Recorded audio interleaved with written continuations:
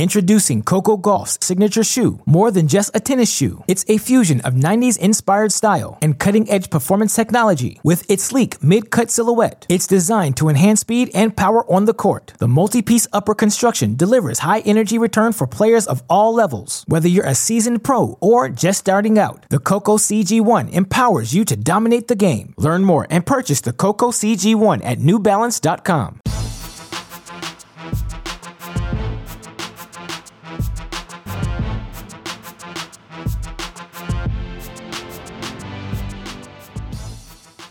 Welcome to the Mini Break, your daily podcast for the biggest storylines, results, and controversies from the tennis world. Today is Monday, August 1st. As promised, it's part 2 of our 2 Mini Break Monday, breaking down an exceptional championship weekend of action on the ATP and WTA tours. Of course, in part 1 of this podcast, I talked all about the WTA events we saw unfold in Warsaw and Prague. It was Caroline Garcia and Marie Bouzkova who ultimately ended up in the winner's circle. And on part 1, I wanted to discuss why each of those results feels relevant as we turn our attention towards the North American hardcourt summer, given the success of Caroline Garcia over the past 6 weeks. It started with the French Open doubles title, translated onto the grass courts, then continued last week in Warsaw. Feels like the former world number 4 is perfectly primed to return to top 10, top 15 status. Certainly she's serving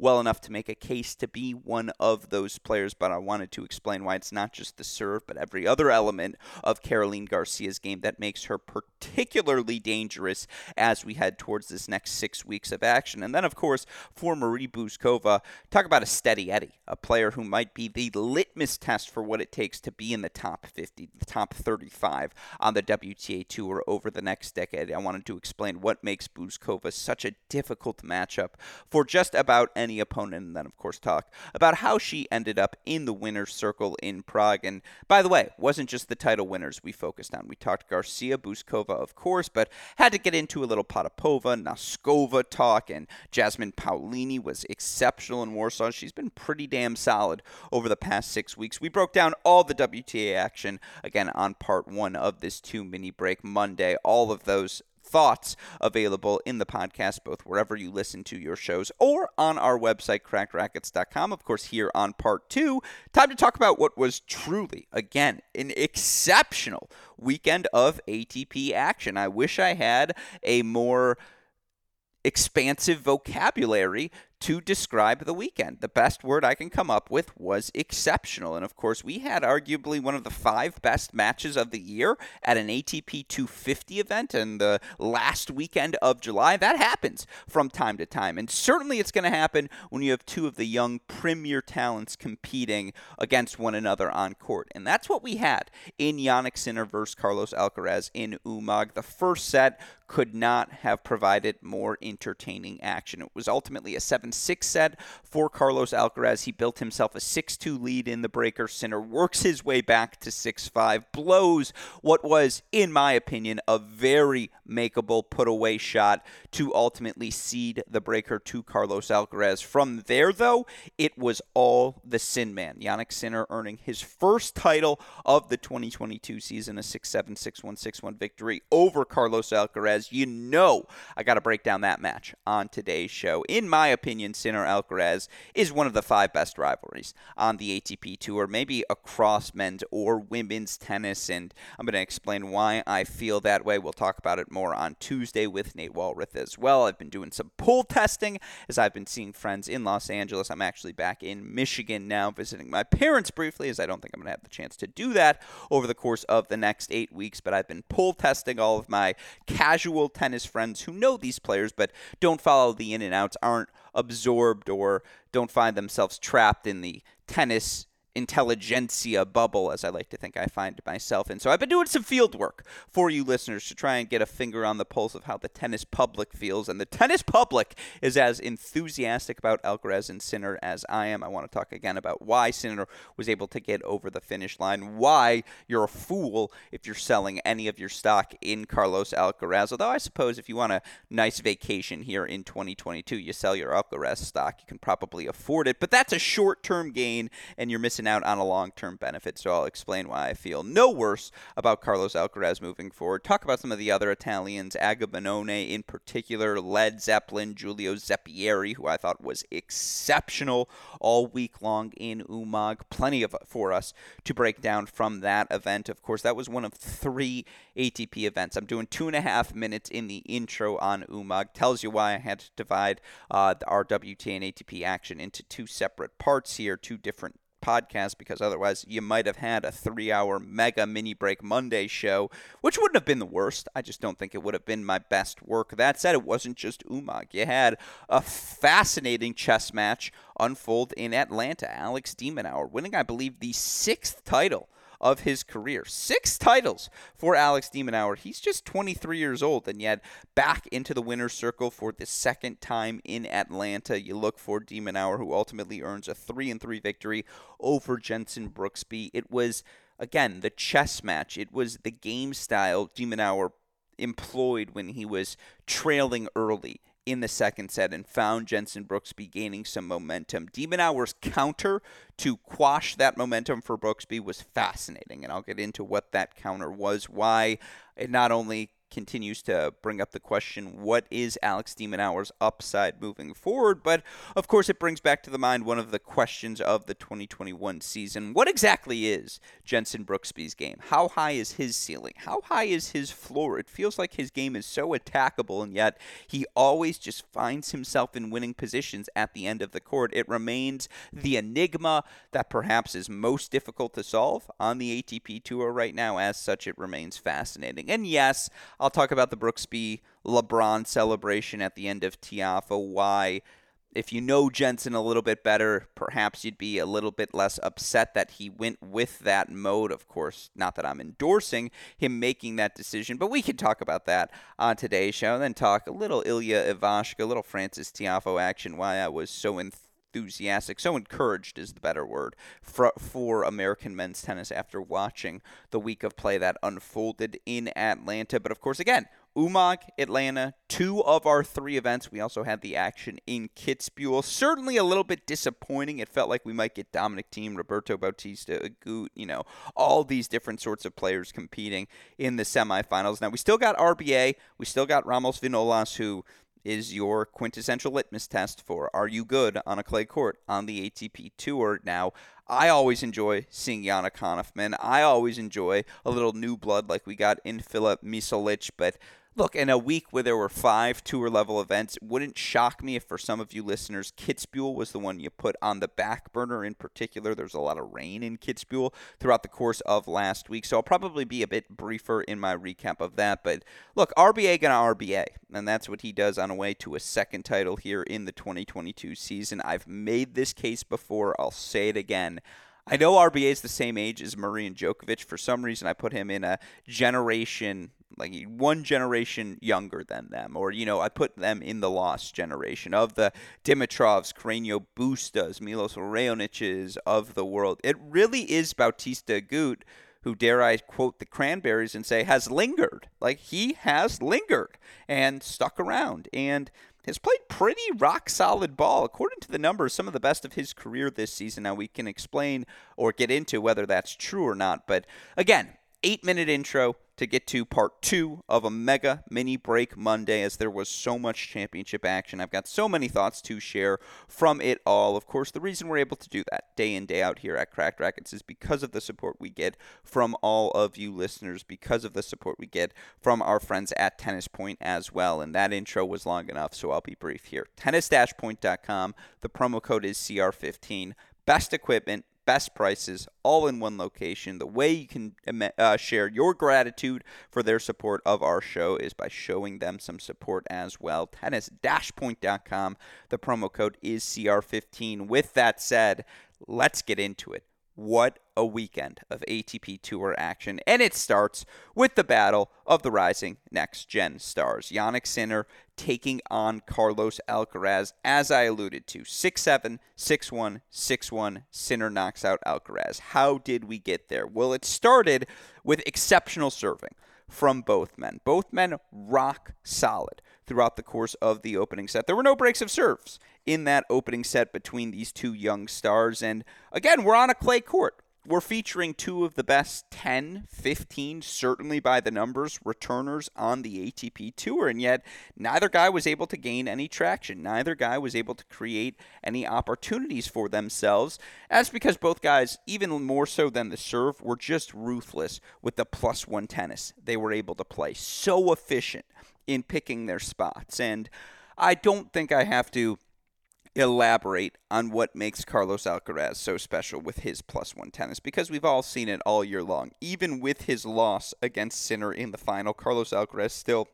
42-7 overall on the year. He's made 6 different finals. He makes back-to-back runs to the finals in Hamburg last week, Sinner this week. Umag this week. Now he loses both finals in 3 sets to Italians. But again, in the 49 matches Carlos Alcaraz has played this season, he hasn't lost a straight set match. He's won at least 1 set in every match that he's played. This was actually the first match where he won the first set and lost the match this season. Again, turned 19 years old at the start of May. That's the sort of success he's having, protecting leads and protecting his serve. And, again, in the first set, there was just a lot of +1 forehandage from Carlos Alcaraz, who was moving that ball exceptionally well around the court, inside in, inside out, incorporating the drop shot. I thought he was driving the backhand way better in set number 1 than he ultimately did in sets 2 and 3. But, man, credit to the Sin Man, who kept pace. And we've talked for Jannik Sinner all year long, how he doesn't have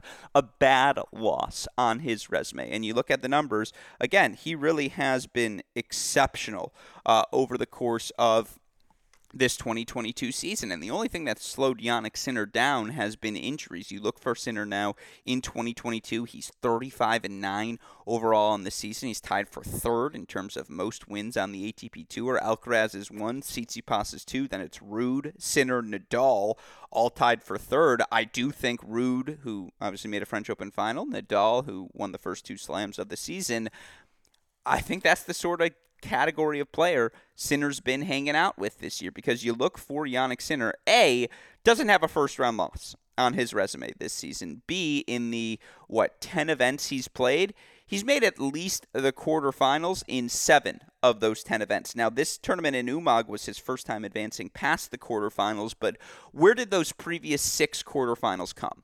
Wimbledon, Australian Open, Rome Masters, Monte Carlo Masters, Miami Masters, and then Dubai, which I believe is an ATP 500 event. So all 6 of his quarterfinal losses came at high-level events. Jannik Sinner is beating everyone he's supposed to beat this season. You look for Sinner against players ranked not outside the top 50, but players just ranked outside the top 20.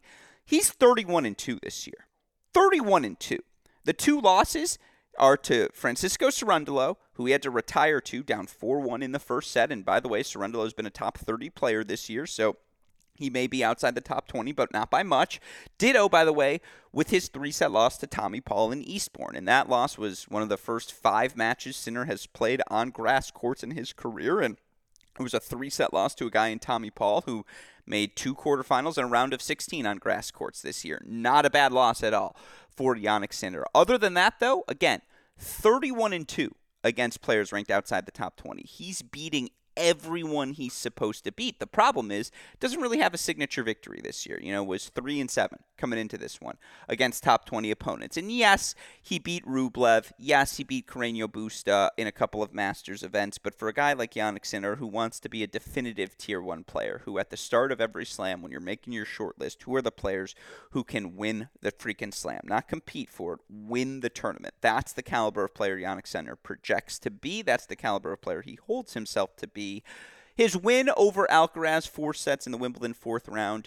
If you want to say that's a signature victory, I won't fight you. God knows I'm about to call his win over Alcaraz at a 250 event a signature victory. But both Sinner and Alcaraz have played such few grass court matches that much was as much a data gathering match as it was a signature victory for Jannik Sinner. This was an unequivocal signature victory. And again, for Sinner, they keep pace 6-all in the first set. Neither guy breaks serve. Sinner plays a really rough first 8 points of the tiebreak. I believe he makes 4 unforced errors in those first 8 points. He finds himself down 6-2.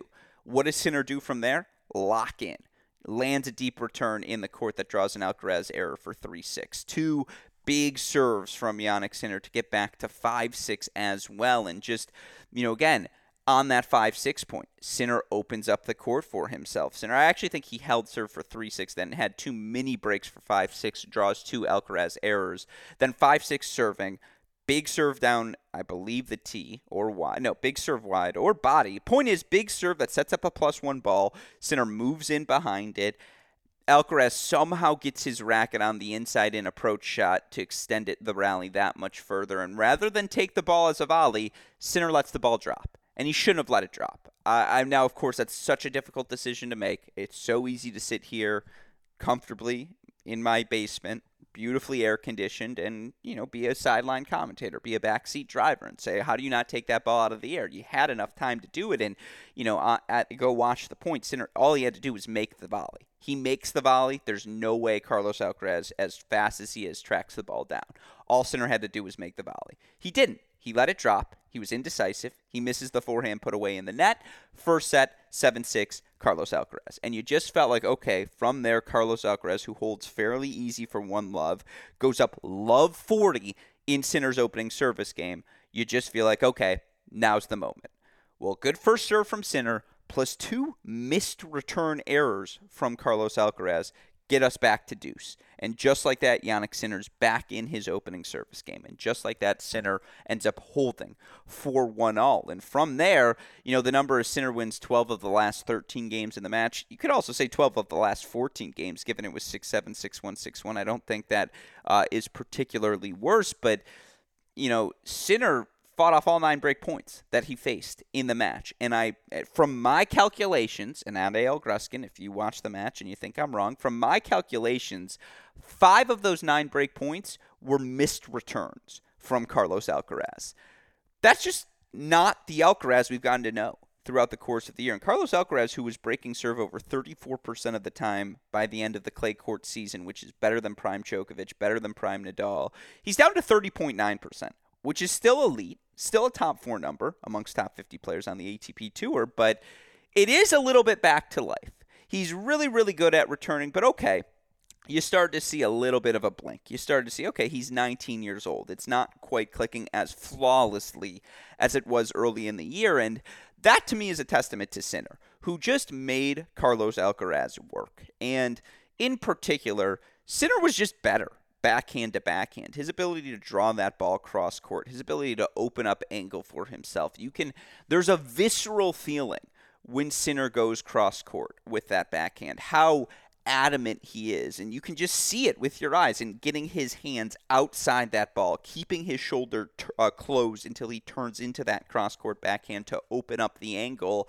He was just able to find the Alcaraz backhand wing. And again, I wish I had the unforced errors in front of me, but Alcaraz started spraying throughout the course of sets number 2 and 3. And, again, he had 9 breakpoint chances. I think 7 of them came in the first 2 service games for Jannik Sinner in set number 2. It didn't matter. Again, Sinner was able to find +1 balls. I thought Sinner defensively on the forehand side was particularly exceptional. He was more than comfortable just absorbing the pace from Alcaraz, using his own hand skills, and he creates such exceptional racket speed to just roll that ball back cross court. Take if Alcaraz is going to run all the way to the ad side alley to hit a forehand, fine. Sinner just hit a defensive cross court ball, forced Alcaraz to be on the full sprint, and then opened up himself the opportunity to attack the Alcaraz backhand. Sinner was not afraid. I hope I'm doing a good enough job explaining this. If I'm not, at A.L. Gruskin. But what made Sinner so impressive was he was not afraid to play to the Carlos Alcaraz forehand to open up the backhand wing. And what do I mean by that? Of course, anyone wants to pick on Carlos Alcaraz's backhand because if he's hitting forehands, you lose. If you're too adamant, too repetitive, too predictable in attacking that ad side corner, Alcaraz is going to sit on it, and he's going to find forehand after forehand and move you around the court, and now you're playing on his terms. How Sinner prevented that is if Alcaraz was going to camp over, again, he took the open space. He played the cross-court ball. He forced Alcaraz to hit something on the sprint, and from there, as good as Alcaraz is on the run, Sinner was exceptional from the baseline. He was in control. He was smooth. He was steady.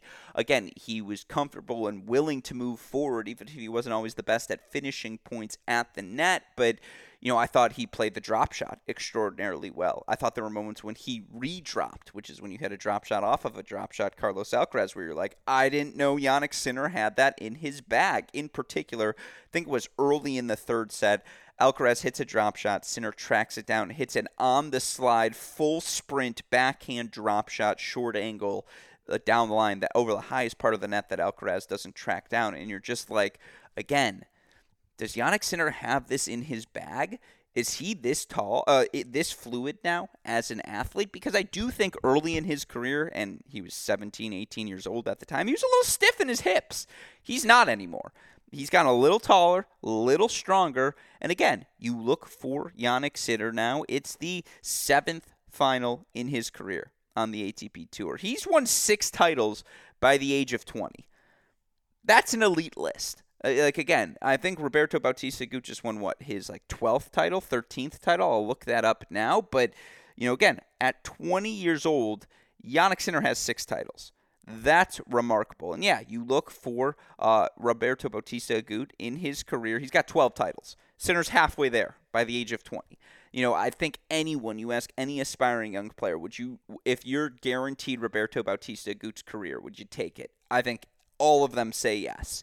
Jannik Sinner has clearly already exceeded that. And you look for Sinner, who's up to number 10 in the live rankings with his victory. Of course, he'll lose some points as he's going to lose those ATP 500 title from the City Open last year. So he chose not to defend his title, which is a bold choice, but I'm sure Umag made it worth his while. But look, Jannik Sinner, 13th now in the points race this season, and which actually feels way too low for Sinner. Because obviously they didn't offer Wimbledon points where he had a quarterfinal and he had to, again, but he's been damn solid just about everywhere. He is one of those guys already in the top 10, top 8 mix at no lower than tier 2 in his current state of, again, guys who are going to be in the second week of a slam, just beat who they're supposed to beat. Again, he's 32-2 against players ranked outside the top 20 this year. He's crushing them.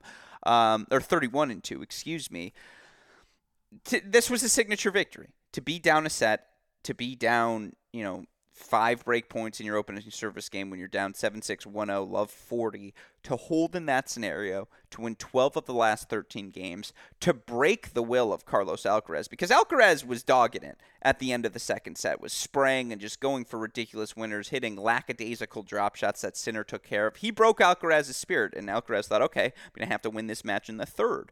But then there was no blinking from Jannik Sinner, who faces early break points in set number 3, fights them off, gets up an early break, holds from there. And you look for Jannik Sinner in this match against Alcaraz, only made 58% of his first serves, but he won 77% of his first serve points, won 61% of his second serve points. And yes, it was a bad day at the office for Carlos Alcaraz, but you look for Jannik Sinner. He's holding 84.6% of the time. That's a career high. He's hitting aces on 6.8% of first serves. That's a career high. He's winning 74.8% of his first serves. That's a career high. He has continued to, he's always been a good returner. He's averaging 26.6% for his career. That's a top 15 number at age 20. The return skills, we all see them. When he gives himself time, he can just take such impressive cuts on the ball. But, man, the improvement on the serve, his improvement and his decisiveness and his he's always had the weapons, but just his confidence in his patterns now, +1 inside in, backhand cross court to open up the backhand down the line, his willingness to move forward to take advantage of the space his overwhelming, powerful ground strokes create. I mean, he was exceptional this week, and you look for him straight set wins over guys in Minaur, Carballes Baena, and Agamemnone, who just didn't have the weapons to hurt him. And again, on a clay court in 4 matches, Sinner was broken 4 times total in 8 sets throughout the course of the week.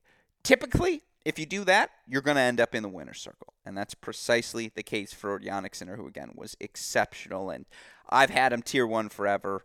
I think he is guaranteed to win a Grand Slam by 2030. He's one of 6 guys I have on that list. We'll get into that when we do our ATP Tiers podcast later on this week on the Great Shot podcast. But do any of the results this season. Again, there's just not a bad loss on his resume. Yeah, he loses matches to Tsitsipas and Zverev and Hurkacz and FAA, but he doesn't lose to players he's not supposed to lose to. And that's half the battle, just being in position to get the big win.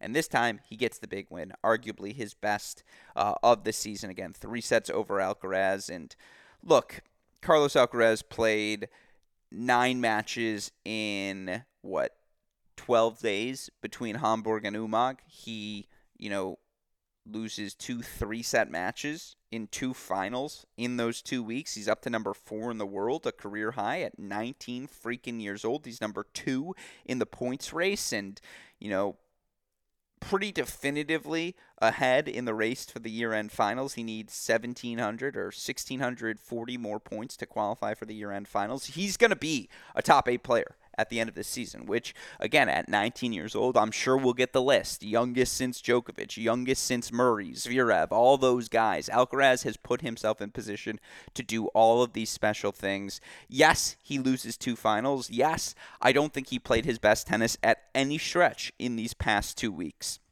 If you're selling your stock in Carlos Alcaraz, you're just a fool. And again, looking at this matchup, they just played 4 sets at Wimbledon.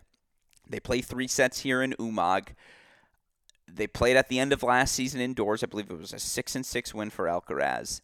This is the rivalry of the future. Let me ask you this, and I know, Medvedev, Zverev, Tsitsipas, Medvedev, Tsitsipas. I think those 3 produce some pretty fun matchups between the 3 of them. Go look at Cincinnati last year, or year-end finals, Asia Swing a couple of years ago.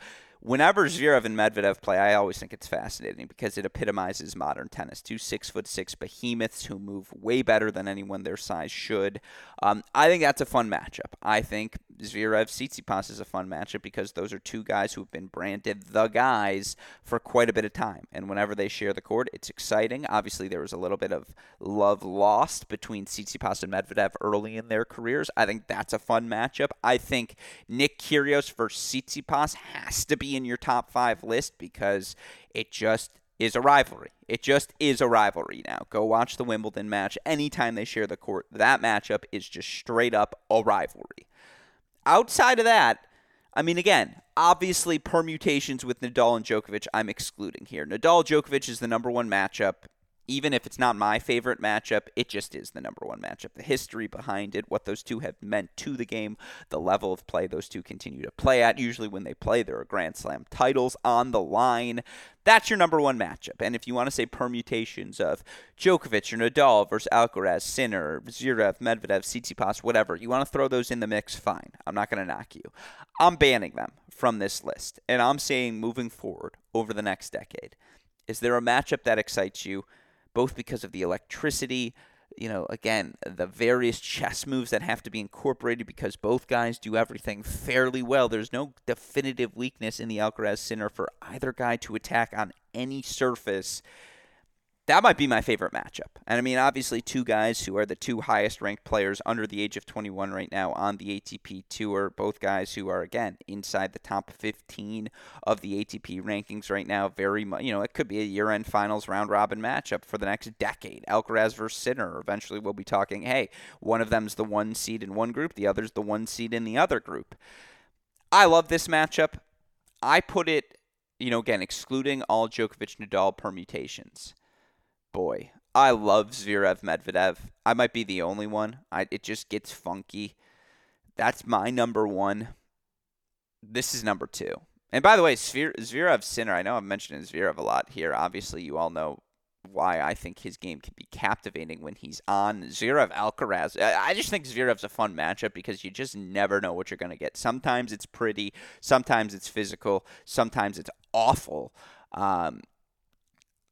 I would say Zverev Medvedev 1, but not by a lot. And then Sinner Alcaraz too. But again, at AL Gruskin, exclude Djokovic, exclude Nadal. What are your favorite matchups right now on the ATP Tour? Where do Sinner and Alcaraz rank in those matchups? I think it's got to be top 5. But of course, that was your UMAG final, and I think 20 minutes on that final is more than enough just to quickly put a final bow on everything else that happened in UMAG this week. How about Giulio Zeppieri? Led Zepp, the 20-year-old Italian, another Italian on the rise. And you look for Zeppieri, who's 22-20 overall this year. He's had some career results, though. If you look at what he's been able to accomplish, Zeppieri, of course, qualifying for the French Open this year. That was, I believe, the first main draw to Slam that he's played in his career. He qualifies for the main draw in Rome as well. And, look, reaches his first ATP quarterfinal, reaches his first ATP semifinal, all in the span of 1 week. And, beat a couple of clay court grinders who he's been competing with and falling short against on the challenger level. But this time, 3-set wins for him over Simone, Emer, Cashin, and Gayan, in qualifying through the round of 16. Wins 4 straight 3-set matches before a straight-set win over Zapata Morales in the quarterfinals. And then, honest to God, had Carlos Alcaraz on the brink.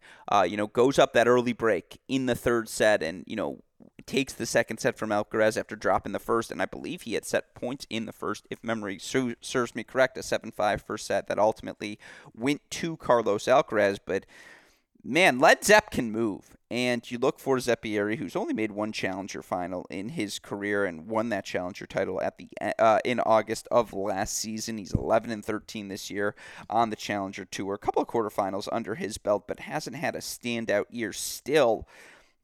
I just like the lefty's game. I think there's a little more pop on that serve than you'd expect for a guy his size. And you look for Zeppieri, who is currently, again, 20 years old. I want to make sure I get his height correct, because I think he's like 5'10". No, he's 6 foot. The lefty's 6 foot.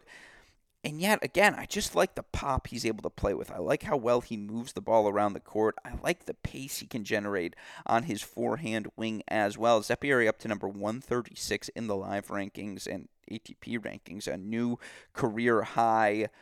Look, it was a massive week for the qualifier, and while I think his ground stroke isn't overwhelming, and I think the clay court helps it explode through the court a little bit more than it normally would. I just like the pop on his serve. He's a guy who's pretty good at everything. It would shock me if we don't see him in the top 100 in the next 2 years. And then you've got Franco Agamenone. And Agamenone, of course, 29 years old, was out for the entirety of 2019 after getting popped for a doping suspension. But look, he's been exceptional over the past 52 weeks and really since the start of last season, building his ranking up and having all sorts of success. I think it was like 9 finals at the futures level last year. And then, by August, September, he's winning back a couple of challenger titles in Prague and Kiev and beating Sepp Baez to win that Kiev challenger title. He beats Baez again in 3 sets from 5-3 down in the 3rd to advance to the quarterfinals. Crushed Marco Cecchinato in the semis. All he really had to do was show up, but I don't think he made an unforced error. And that's really, again, that was what it took to beat Cecchinato on that day. Couldn't hurt Jannik Sinner in the final. And, again, what are the weapons for Agamenone, particularly on a faster surface? How's he going to finish points? I'm not sure. But he's rock solid off of both wings. And I like the depth he's able to generate. I like the size. I like the serve.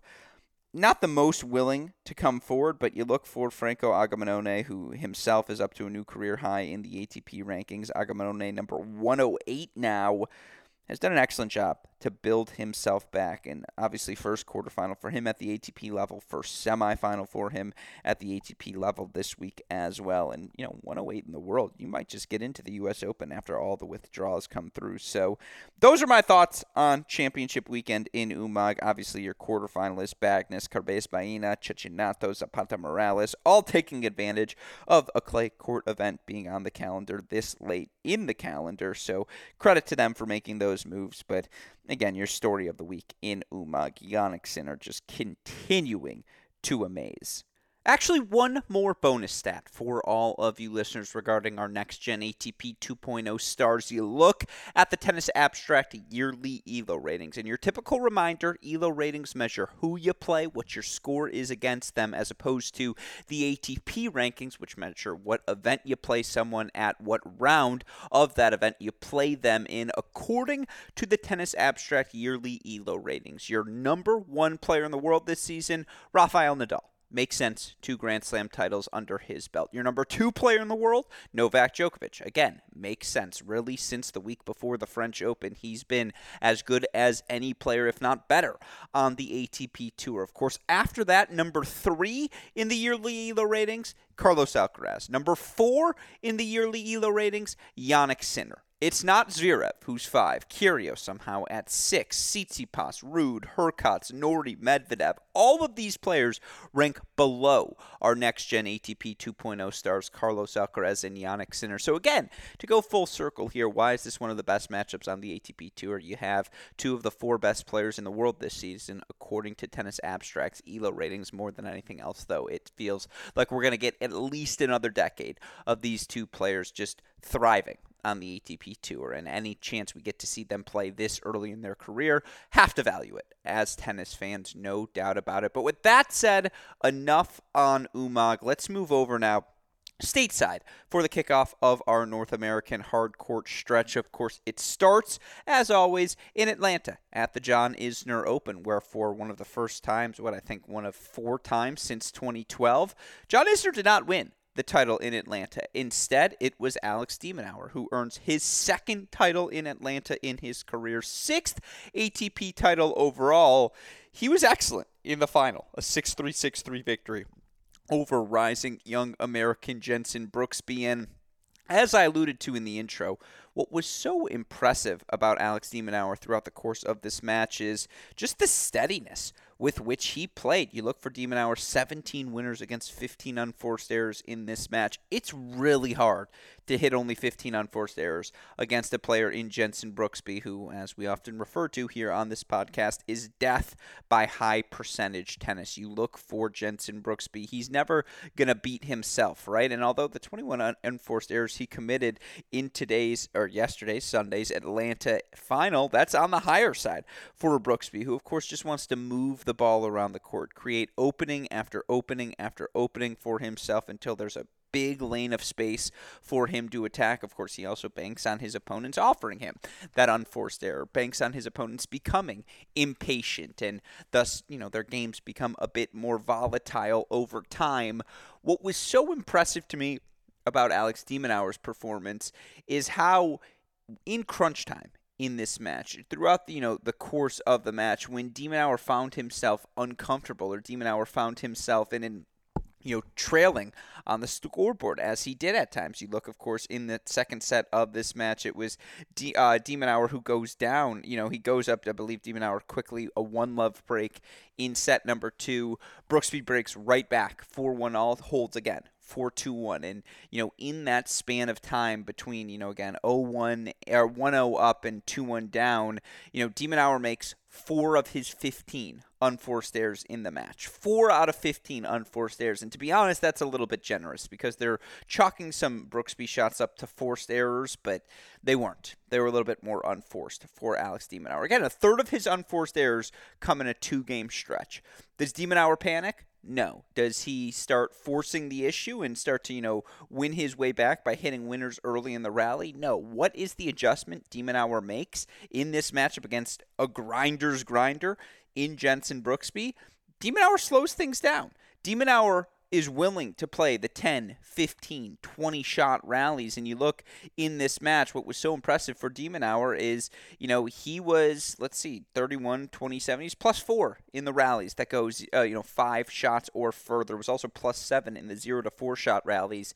He was better at generating offense for himself, but he was also patient enough that he didn't let the steadiness, the relentlessness, the high percentage tennis of Jenson Brooksby get to him. And again, no one has ever doubted the physicality of a healthy Alex de Minaur, who is one of those special movers on the ATP Tour, particularly on this surface. It feels like Alex de Minaur can track down any ball thrown in his direction, at least get his racket on it on a hard court. He is just one of those special, fluid athletes who gets in and out of corners exceptionally well, who's always going to get 2 looks at a passing shot, because if he dips the first one at his feet, it's just really hard to put that volley away. And if you don't put the volley away, Alex de Minaur is going to track it down. And just, again, I tweeted this out during the match.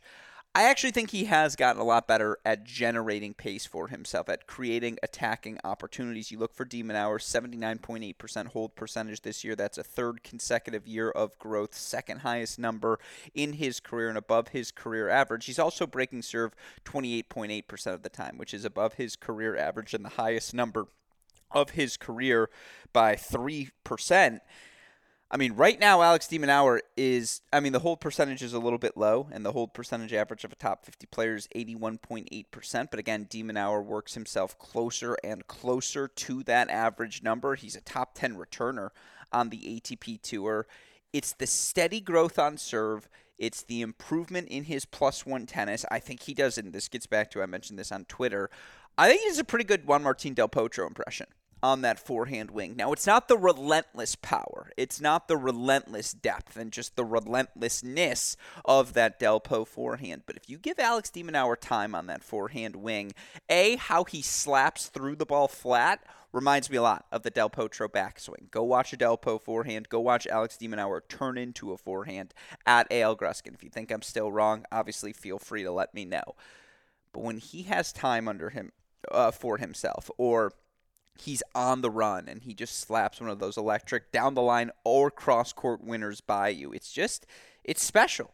It is a Del Po-esque impersonation. But again, against Brooksby, what I liked so much after the 4 unforced errors to go down 2-1 in the second set, he just got into grind mode. Just elevated, loopy, neutral balls, cross court, down the line, inside out, you name it. de Minaur threw it at Brooksby. There was a very long game in the second set of the match where, I believe it was a 26-shot rally that de Minaur ultimately wins to take to earn the ad at 3-all in that second set. It was, a 36-shot rally or something crazy like that. de Minaur ultimately wins it. He breaks Brooksby on the next point. You could just tell from there, he had taken Brooksby's legs from him. And to take the legs out from underneath Jenson Brooksby, damn near impossible to do. And a testament to the efforts of de Minaur, who wins his first title of this 2022 season. You look for de Minaur, though.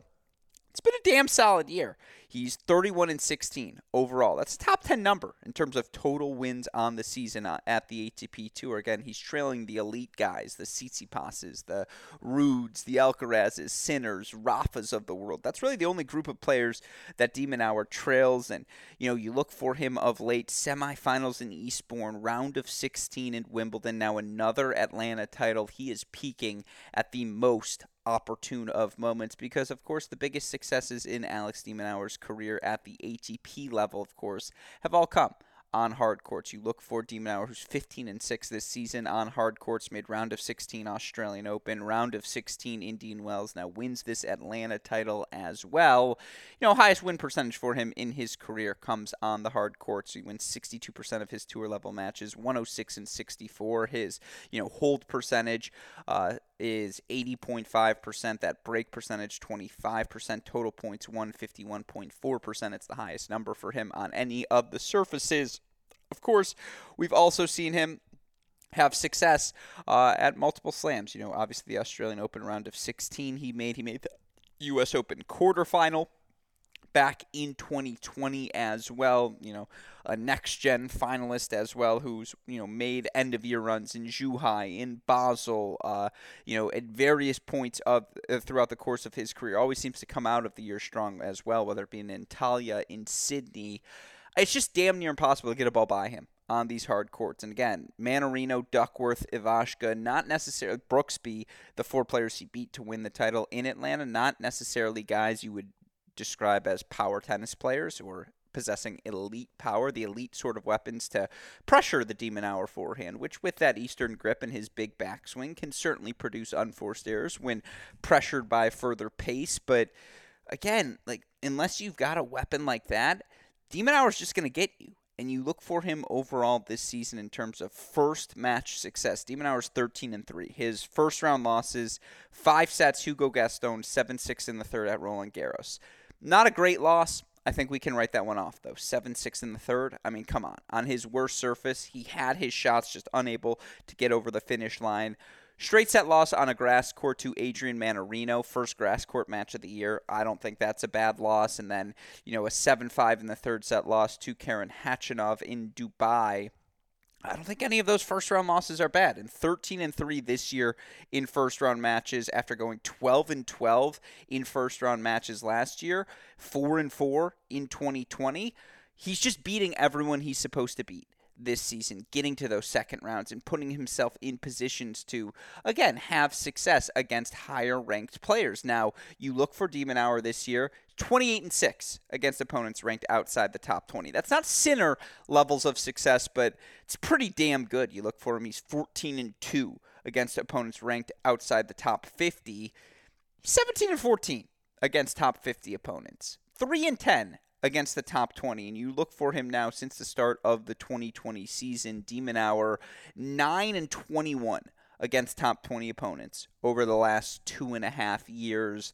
I mean, the big difference for him is you just see the dip in his hold percentage. His hold percentage goes from 78% against opponents ranked outside the top, 88% against opponents ranked outside the top 50, 83% against opponents ranked outside the top 20. That number drops to 73% against top 20 opponents. So, the elite returners, the guys with the big weapons, they're teeing off on the Alex de Minaur serve.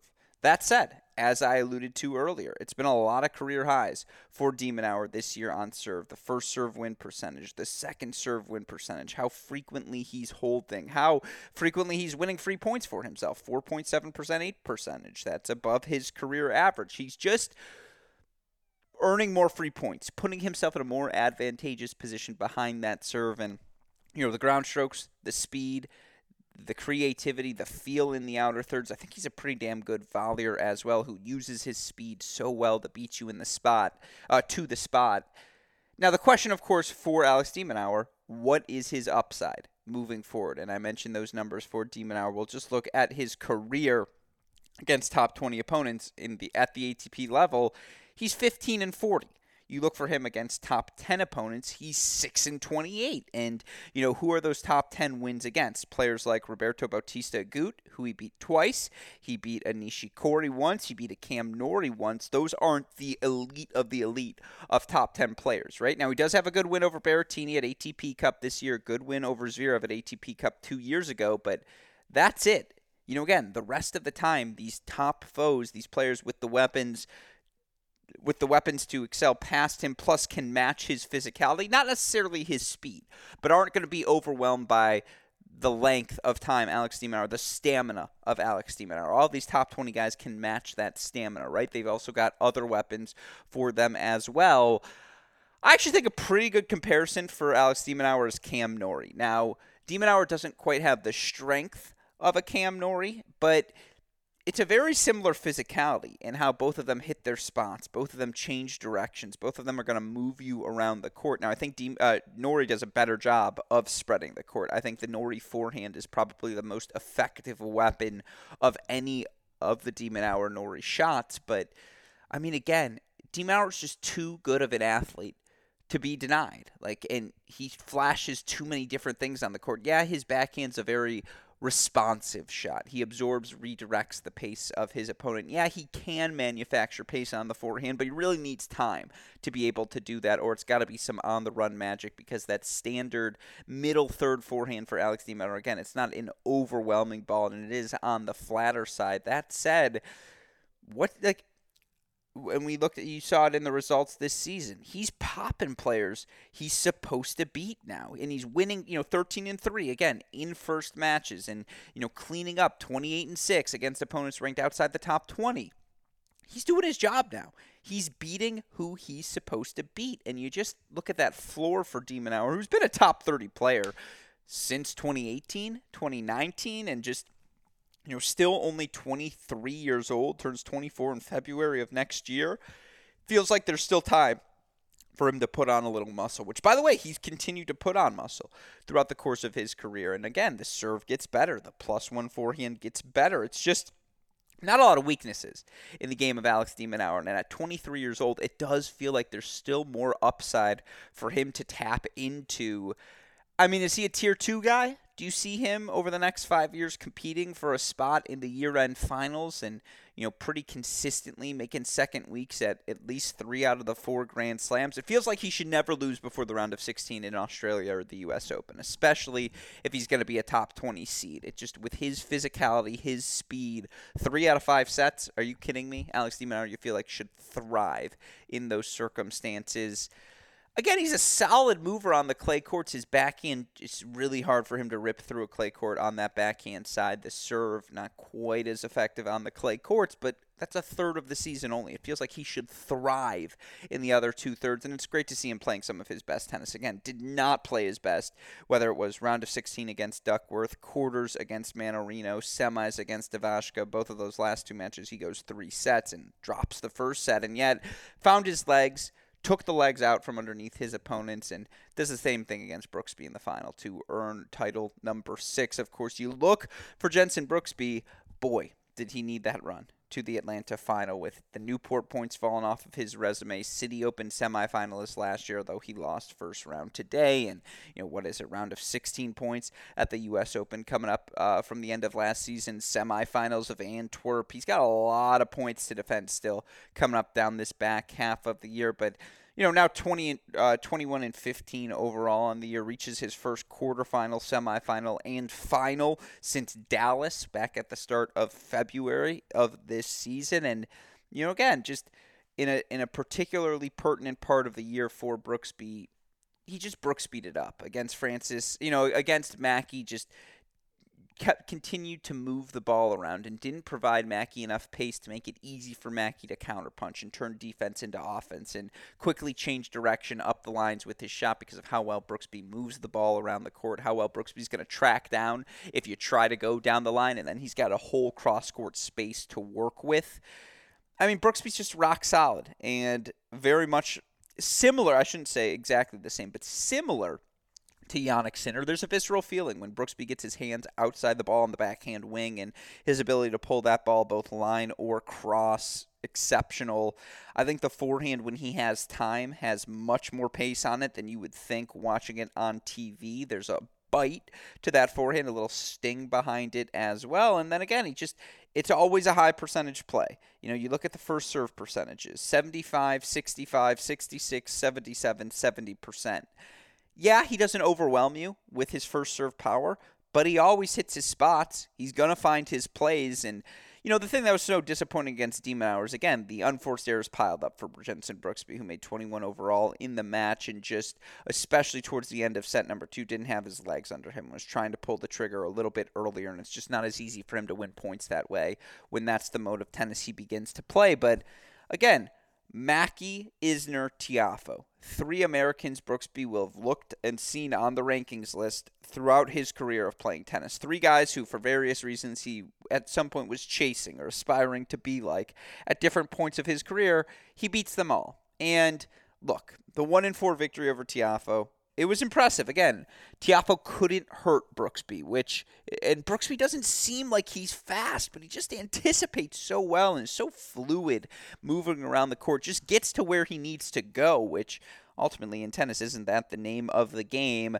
Look, after the match, Brooksby wins. He does the Tiafoe celebration, the LeBron step down, step over, gesturing your hands downwards toward the ground as if, again, you're stepping over your opponent. It was a full-on mockery, certainly, of the Francis Tiafoe celebration, and Tiafoe reciprocated by offering a very brief handshake at the end of the match.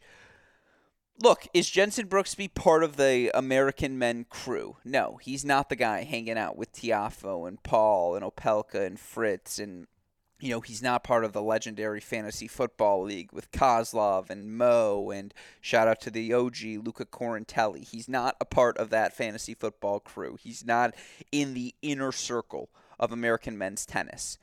He doesn't want to be. in the inner circle of American men's tennis. So I don't want to say he doesn't want to be, but he doesn't need to be for him to have success. And again, for those who know Jenson Brooksby, you know he wasn't being rude with the Frances Tiafoe step over. He was trying to be funny. He was trying to engage the crowd. He was trying to just add a little smack talk, a little competition onto the tennis scene. And look, of course that's going to be poorly received by tennis Twitter, who is never more hypocritical than when they say, man, I just wish there was more spice on the tennis court. I wish players showed their personality more. I wish we had a little bit more intense rivalry. I wish these players really got into it. And again, there was some animosity between the two sides for entertainment values. Never rudeness, but animosity. And then the moment someone does something like that, tries to expand out of their shell, tries to be a little bit different, a little bit rebellious on court, just unanimous on him from the rest of tennis Twitter and insinuating all of these ridiculous connotations. And look, am I defensive of Brooksby? Absolutely, because we've gotten to know him well at Cracked Rackets. And I'm sorry, but anyone who ascribes or anyone who prescribes the political beliefs because you saw a Twitter post from his mom and just assume, oh, Jenson Brooksby must automatically feel that exact same way, or just like, oh, I disagree with the Twitter beliefs of the political leanings of his mother, therefore I have to despise him. Like, okay, I'm not going to talk you out of doing that, so you do your thing. But I am going to call you out from being a hypocrite from now on, because you can't simultaneously ask for players to show personality, ask for them to be humans, and again, be interesting on the court, talk a little smack, have a little fun. All of us, if you went and listen to Enzo Cacao's conversation with Chris Eubanks on the Behind the Racket podcast, Eubanks and Cacao talk about the need for there to be a little bit more edge on the tennis court. Well, Jenson Brooksby doing that is providing edge, and yet, the universal condemnation of Brooksby on tennis Twitter after the fact was just unacceptable. Like, I get it. To mock Tiafoe that directly by doing his step over was a little unacceptable, for sure. But do you know Jenson Brooksby? Like, Jenson did not do it in a mocking fashion. I mean, he did do it in a mocking fashion, but Jenson did not do it to be mean to Frances Tiafoe. He did it to try and engage the crowd, to try and be funny. And look, was it funny? Maybe a little bit. Was it funny in the way he intended it to be funny? Absolutely not. And he should have been aware that by doing that specific celebration, you're going to invite this sort of criticism from other people. But man, does the hypocrisy on tennis Twitter frustrate me. Put this on the bullet points of, things that Alex gets mad about from social media. It's ludicrous to try to, again, ascribe political beliefs to someone based on their celebration. It's like, look, we're going to get into it. Everyone who watched that step over, the universal condemnation was, he's a Trumper. Oh, he voted for Donald Trump. He must be a conservative. He's a Trumper. Let me be clear. I despise Donald Trump and everything he stands for as a politician, the degradation it calls in our body politique and the way we talk to one another, just a direct through line from him running for president in 2015 to where I am now. It's just direct hatred towards I just don't understand it, towards everything he stands for. Those are my political beliefs. That doesn't mean I can't enjoy watching Jenson Brooksby play tennis the same way as someone who is vaccinated, as someone who thoroughly believes, listen to the scientists, they know what they're doing, you're not smarter than them, go get vaccinated if you haven't already. I can still enjoy Novak Djokovic's tennis, even if he isn't vaccinated. I just think, well, I'm not saying you have to completely separate the two, to ascribe these beliefs or ascribe these values onto Jenson Brooksby based off of a post-match celebration he did. It just infuriates me, and maybe that will alienate some of you podcast listeners. And again, if you vehemently disagree with me, feel free to tell me why I'm wrong, at A.L. Gruskin. It's not as though Jenson Brooksby is going out there and saying, yeah, I support Donald Trump, and here are the 6 reasons why, and then you can justifiably say, no, I cannot support someone who supports an insurrectionist like Donald Trump. But Jenson Brooksby's not out there wearing a Make America Great Again hat. All he did was mimic a Frances Tiafoe celebration, the exact sort of color and gravitas and drama we hope to have in a sport as tennis, because that sort of drama just makes the sport more engaging for us fans. And just, again, that was a rant that was overdone, probably wasn't needed. But it's it's unacceptable to me. Again, he's a 20-year-old kid who's been homeschooled, who's been sheltered his entire life. I would hope there's some sympathy and some understanding that, like, look, the social cues aren't perfect. Like, for Jensen Brooksby, he's not a guy who's been around massive crowds his entire life. Not a guy who understands, you know what, maybe I should let that one. Clearly, he's 20 years old, doesn't know. Maybe I shouldn't do that one. Maybe I'll keep that one in the past. I'll keep that one to the side moving forward and find a different celebration to go with. I just think the vociferousness of those people who just, like, you accuse him of these things, you don't know the kid in the slightest. Like, it's just maddening to me. And again, I am protective of Jensen because he's been extraordinarily kind to us here at Cracked Racquets, and he's genuinely a good kid, genuinely who just wants nothing else but to be out there playing tennis, hitting tennis balls. Even working out to him is a waste of time. Why would I be doing dumbbell curls when I can just be going out and working on my forehand? That's the Jensen Brooksby mindset, a man who has been so thoroughly obsessed with becoming the best tennis player that he can be that he missed out on some of the social lessons you pick up when you're able to live a normal lifestyle early in your life. But I'm sorry, just those of you who, again, I'm not endorsing, advocating, defending anything to do with Donald Trump's political beliefs or actions, but the amount of people who directly turn to, well, he's a Trumper, what do you expect? Oh, he's a Trumper. Like, no, he's not. I just don't know how else to say it. No, he is not. And so stop doing that. It's not fun for any of us, and quite frankly, it doesn't help the dialect either of that's not the criticism. If you want to criticize the mocking, can't knock you there. It was a poor choice from him to choose that celebration in particular. But to criticize the intent as though he's trying to degrade Francis Tiafoe, like, come on now. What are we doing here? Just let's be smarter than that, people. But with all that said, again, that's a lot on Atlanta, a lot of demon hour. Brooksby game-wise, again, a much-needed result for him. Serve is the book is out a little bit on him. If you force Jensen to have to manufacture some offense, it becomes a little bit more difficult for him. But man, when he's in counter-punching mode, as he was in his first 4 victories in Atlanta, you get why the 21-year-old has already cracked the top 50 of the rankings. But with all of that said, 2 events in the books. Let's move on to our final one in Kitzbühel, and be a little quicker on this one since I spent a ton of time covering Kitzbühel last week, as I covered a lot of those matches as broadcasting as a part of T2. Certainly, let's start with Roberto Bautista Agut. Bautista Agut now earning his 12th career ATP title, just his 3rd title, I believe. No, just his 2nd title on the clay courts, as he ultimately earns a 2-2 win over Filip Misalic. And look, for Misalic, who had to come back 6-all in the 3rd, finish his semifinal the day after he had to come back and finish his quarterfinal. Played a lot of tennis. He was most impacted by the rain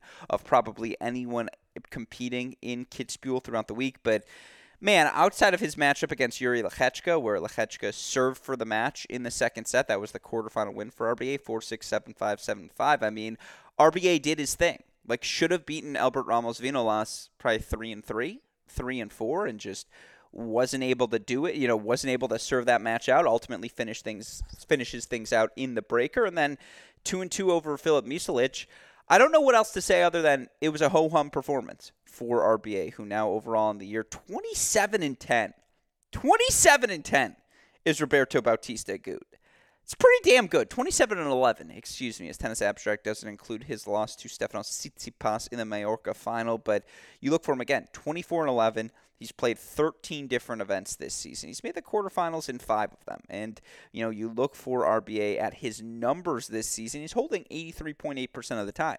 It's a career high. It's a top 20 number. And, he is one of the 9 guys right now to rank top 25 in both hold and break percentage on the ATP Tour. He's ranking 30.9% of the time. 2nd highest number in his career, 4% above his career average, top 10 number on the ATP Tour this season. He's just so disciplined, and he knows exactly what he wants to do on the court. Now, we also all know what RBA wants to do on the court. He wants to be in that ad side corner, inside-out forehand, inside-out forehand, inside-out forehand to open up the inside in. And if you find the ball to his backhand wing, he's going to go backhand cross to your ad side, backhand cross until it opens up down the line. He wants to be attacking you from the ad side of the court.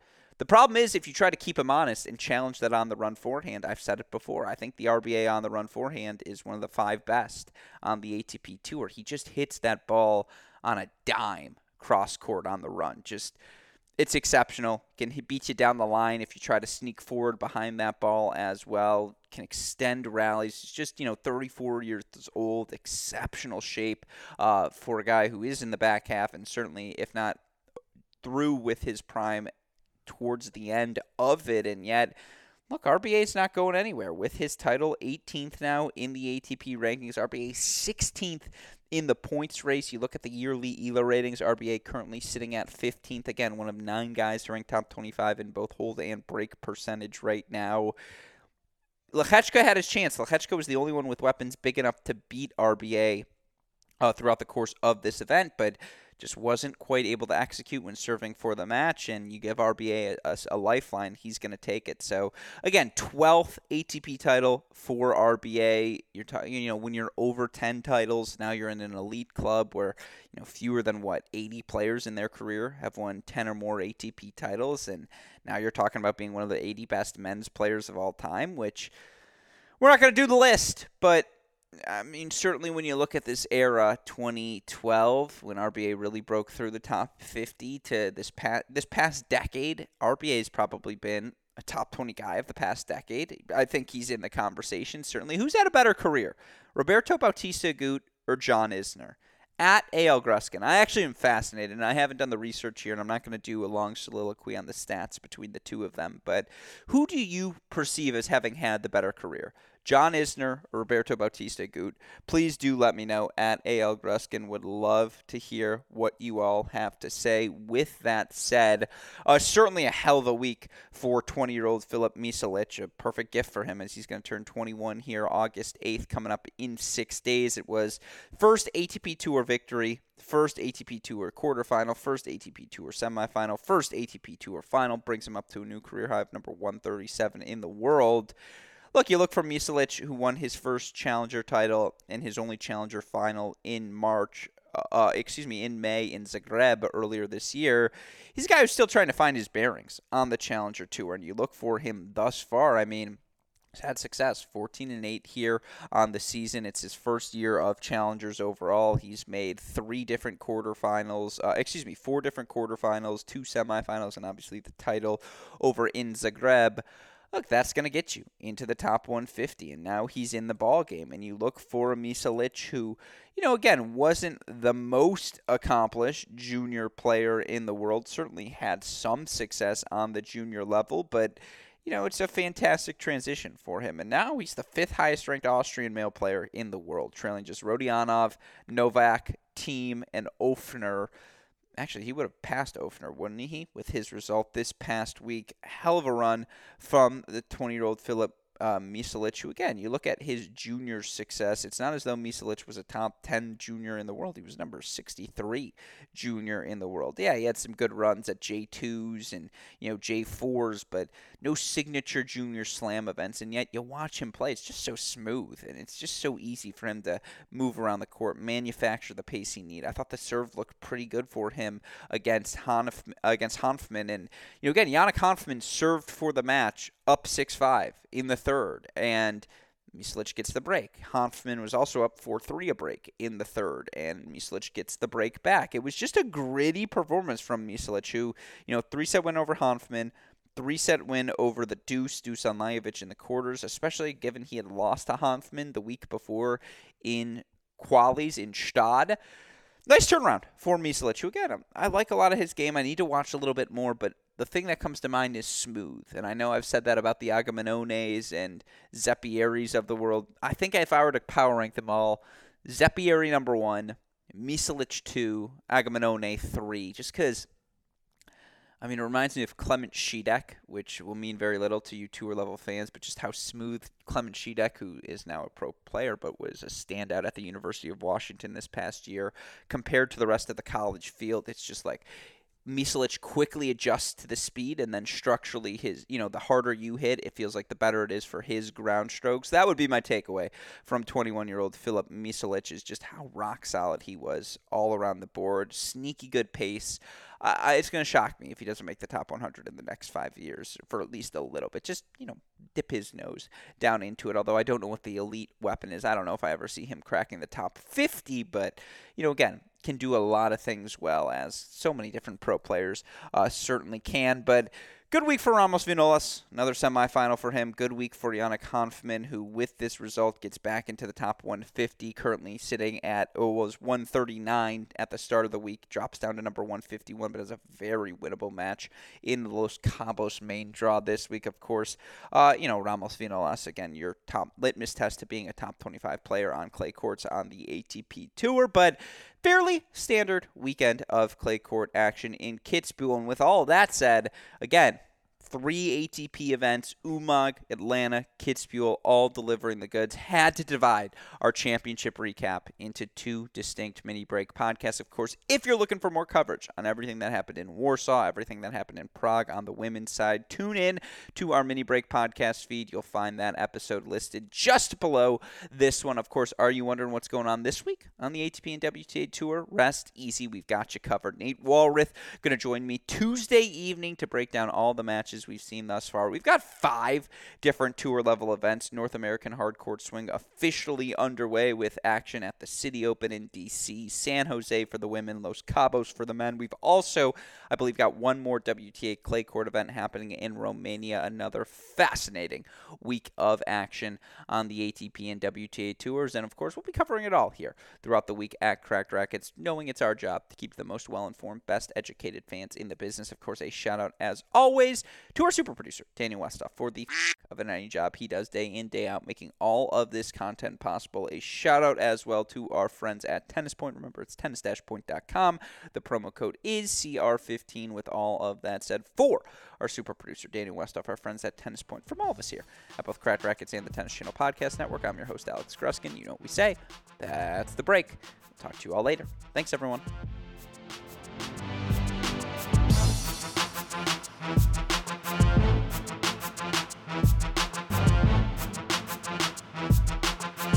Introducing Coco Gauff's signature shoe, more than just a tennis shoe. It's a fusion of 90s-inspired style and cutting-edge performance technology with its sleek mid-cut silhouette. It's designed to enhance speed and power on the court. The multi-piece upper construction delivers high-energy return for players of all levels. Whether you're a seasoned pro or just starting out, the Coco CG1 empowers you to dominate the game. Learn more and purchase the Coco CG1 at newbalance.com.